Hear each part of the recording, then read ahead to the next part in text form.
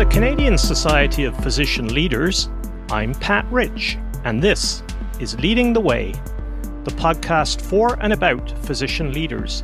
On today's show, your host, Dr. Johnny Van Aarde, Executive Medical Director of CSPL, will be speaking with Dr. Lisa Richardson. Earlier this year, Lisa was appointed Associate Dean, Inclusion and Diversity at the University of Toronto Temerty Faculty of Medicine. She also serves as Indigenous Health Strategy Lead at Women's College Hospital and is a powerful advocate for health equity. Over to you, Johnny. Well, thanks very much again, Pat, and welcome, Lisa. Hi, John. Thanks so much for having me. Lisa, in Brian Hodge's book, Without Compassion, There Is No Healthcare, you co-authored a chapter, and one of the things you do in that chapter with your co-authors is that you highlight that the construct of compassionate care was developed and defined by dominant white people. I'd like you to help us and explain for the listeners what you meant. I do feel very strongly about the role of compassion and relationships and respectful interactions as a part of all of our interactions in healthcare, both as leaders and with our patients. So I don't want to dismiss the idea. What we did want to do in that chapter was point out how this was a particular idea that comes from a very particular tradition, and that often, as with many of the things that we do in healthcare, these constructs actually have been exclusive. So they actually haven't included other worldviews, other ways of understanding how one relates to one another, to community, to family, to the world. And, you know, when we think about compassion, it's often grounded in that Judeo-Christian tradition and does have a very strong connection to that. And I think the idea for us was to say, let's explore that further and recognize how there may be actually other ways of being and seeing a similar concept from different cultures or different worldviews, different perspectives that could also be really enriching and supportive of how to build strong, respectful connections in all that we do in healthcare. So what you're talking about is indeed traditions and different lenses to look at the same construct. And so one of the things I've been wondering is that in medicine as a profession has different lenses. So one of the things I would ask is, how do you connect those different lenses of healing in your practice? How do you see the difference between best practices based on scientifically acquired evidence, and then also wise practices, which might or might not include those scientific data? You know, I'm trained as a medical doctor. I clearly support randomized controlled trials and evidence according to that biomedical model of science. But I think for me, wise practice means how do we take that evidence and work with our patient or a community and see how it's best implemented and used by them. So what will work in your particular context? And similarly, how does your own experience with this lived condition, how does your own knowledge and expertise influence how you might want to approach it? So that we're allowing both of those ways of treating and working with a condition to actually coexist. And in that case, it's an example of shared decision making. How do we work together to create places where those conversations, those dialogues can happen? One of the other talks that you gave last year, you talked about the healing power of being on the land, again, looking at connections and context. And I believe the healing power of the land is somewhat similar to the practice of the Japanese forest bathing. Can you explain us a little bit what you meant with the healing power of being on the land? I certainly felt an affinity with the concept of forest bathing, which I've only learned about recently, but I think really resonates with Indigenous understandings, Anishinaabe understandings of land-based healing. It's It has multiple dimensions to it for me, John. When I think about how to consider health in a broader way, it's about thinking about physical health, in which case being on the land and being engaged in those activities that may be traditional activities of your community. Fishing practices, hunting practices, harvesting practices of berries, etc. There's an activity level there that's really important for physical health. But mental health also must be considered. So what does it mean to actually be in the natural world and feel that connectedness to all that is living around you? And how does that enhance your well-being? It certainly does. And I think that's also where there's the alignment with Japanese forest bathing.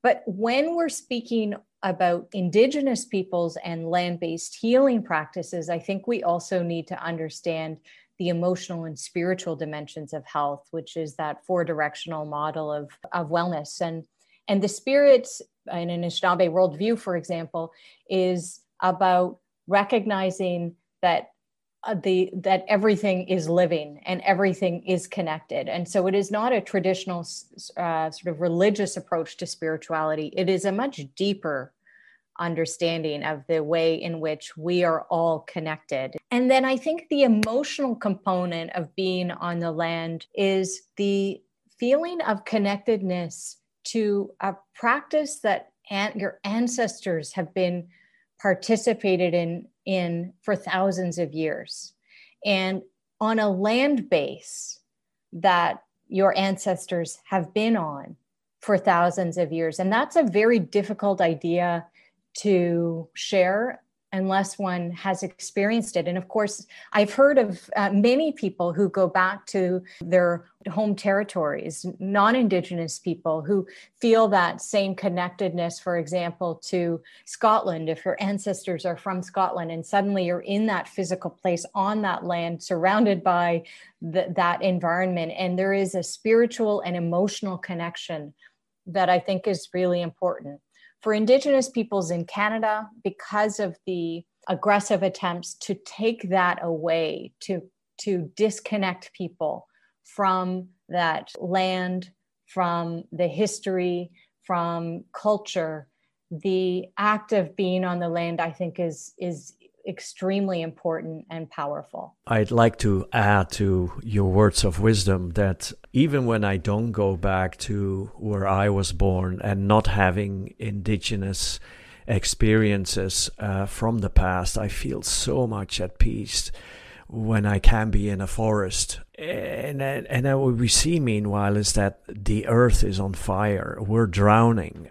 We're getting more and more new diseases. And so one of the things that I was reflecting on preparing for this interview is, do you have any ideas, any suggestions how we bring that Indigenous wisdom of respect for the land, connection with the land, how do we bring that back for the health of the earth and the well-being of its people? I think that we need to start to document and recognize the impact of being in the natural world and in these spaces on our physical health and our mental health and our emotional health. And that to start to draw those connections around the environment that we're in and our well-being will really help to bring this awareness, I think, to our policymakers and others around why we must pay attention to climate change.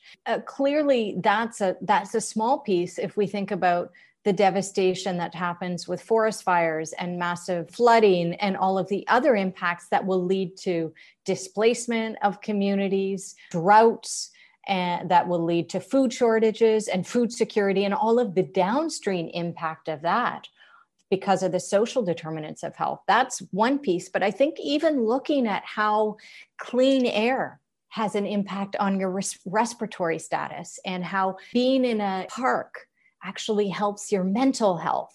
If we can start to demonstrate that more broadly, I think there will be an even greater commitment to why we need to think about the well-being of the planet as it is connected to the well-being of our communities and of our individual selves. One of the things that I ask many people and that keeps me busy is that many of the roles are being redefined, including the role of physicians. I mean, it's being redefined in the moment, and the pandemic is accelerating that. And if we don't get engaged in that redefinition, other people will redefine it for us. So the question is, how would you like to see the role of physicians be redefined? We need to understand that we're in a time of overwhelming volumes of information, clinical trials, guidelines, patient diaries and care experiences. And we need to be able to read through information, critically understand it. So appraise it. Is this, is my patient represented in this clinical trial or are they not? So I think those critical appraisal skills and being able to sift through the massive volumes of information that come our way is really important in terms of our medical expertise. I think that I always talk about getting back to the bedside. We spend, and clearly this is even more complicated in the COVID era when we're doing a lot of virtual care, but even in the virtual context, there's still a virtual face-to-face. So we still have the chance to really sit with and listen to our patients, as opposed to jumping to a conclusion, jumping to a diagnosis. Let's sort of slow down. And this does not necessarily have to take more time in the interaction with the patient. It's a mindset shift. It's about being there to work with patients who are more and more engaged and empowered. So how do we work with them to find the path to their well-being, to offer what we think is the best evidence and to apply that? So that's a different skill set. It's a democratization of that relationship. Thirdly, and we alluded to this when we were talking about climate change, the era of the dispassionate physician who is completely separated from society and not accountable to the social issues that are occurring around them that are actually clearly having an impact on the well-being of their patients, the health and well-being of their patients, needs to change. So I do not at all subscribe to the physician stay in your lane debate that occurred a couple of years ago. When we shift our lens as practitioners to not only understanding acute manifestations of disease like diabetes, I'm an internist, so I'm choosing that one, but actually going upstream and understanding how that's linked with food security and access to healthy food that's not living in a food desert, and access to community centers where you can engage in sporting events, et cetera, or activities. I think we do need to see that in our purview, whereas that narrow stance that we used to take is no longer relevant for the world that we're living in now. Lisa, I am so grateful, and on behalf of the Canadian Society of Physician Leaders and myself, thank you very much for spending the time with us today, because I know how extremely busy you are. Thanks, John. And I also wanted to thank you for all of the work that you're doing around supporting physician leaders and leadership. I think it's an area that we have not been supported or trained in enough. And, just as I spoke about our role in being change makers, leadership is a huge part of that. So miigwech, thank you for all you do. That's very kind. Thank you. And we are who we are because of our members and all the physician leaders who help the system function the way it does right now. And with that, back over to you, Pat, in Ottawa. Thanks, Johnny, and thanks, Lisa. That's our show for today. We hope you are enjoying these interviews and will continue to listen to our future podcasts. Please subscribe to them through your favorite podcast platform or access them via the CSPL website at physicianleaders.ca. Until next time.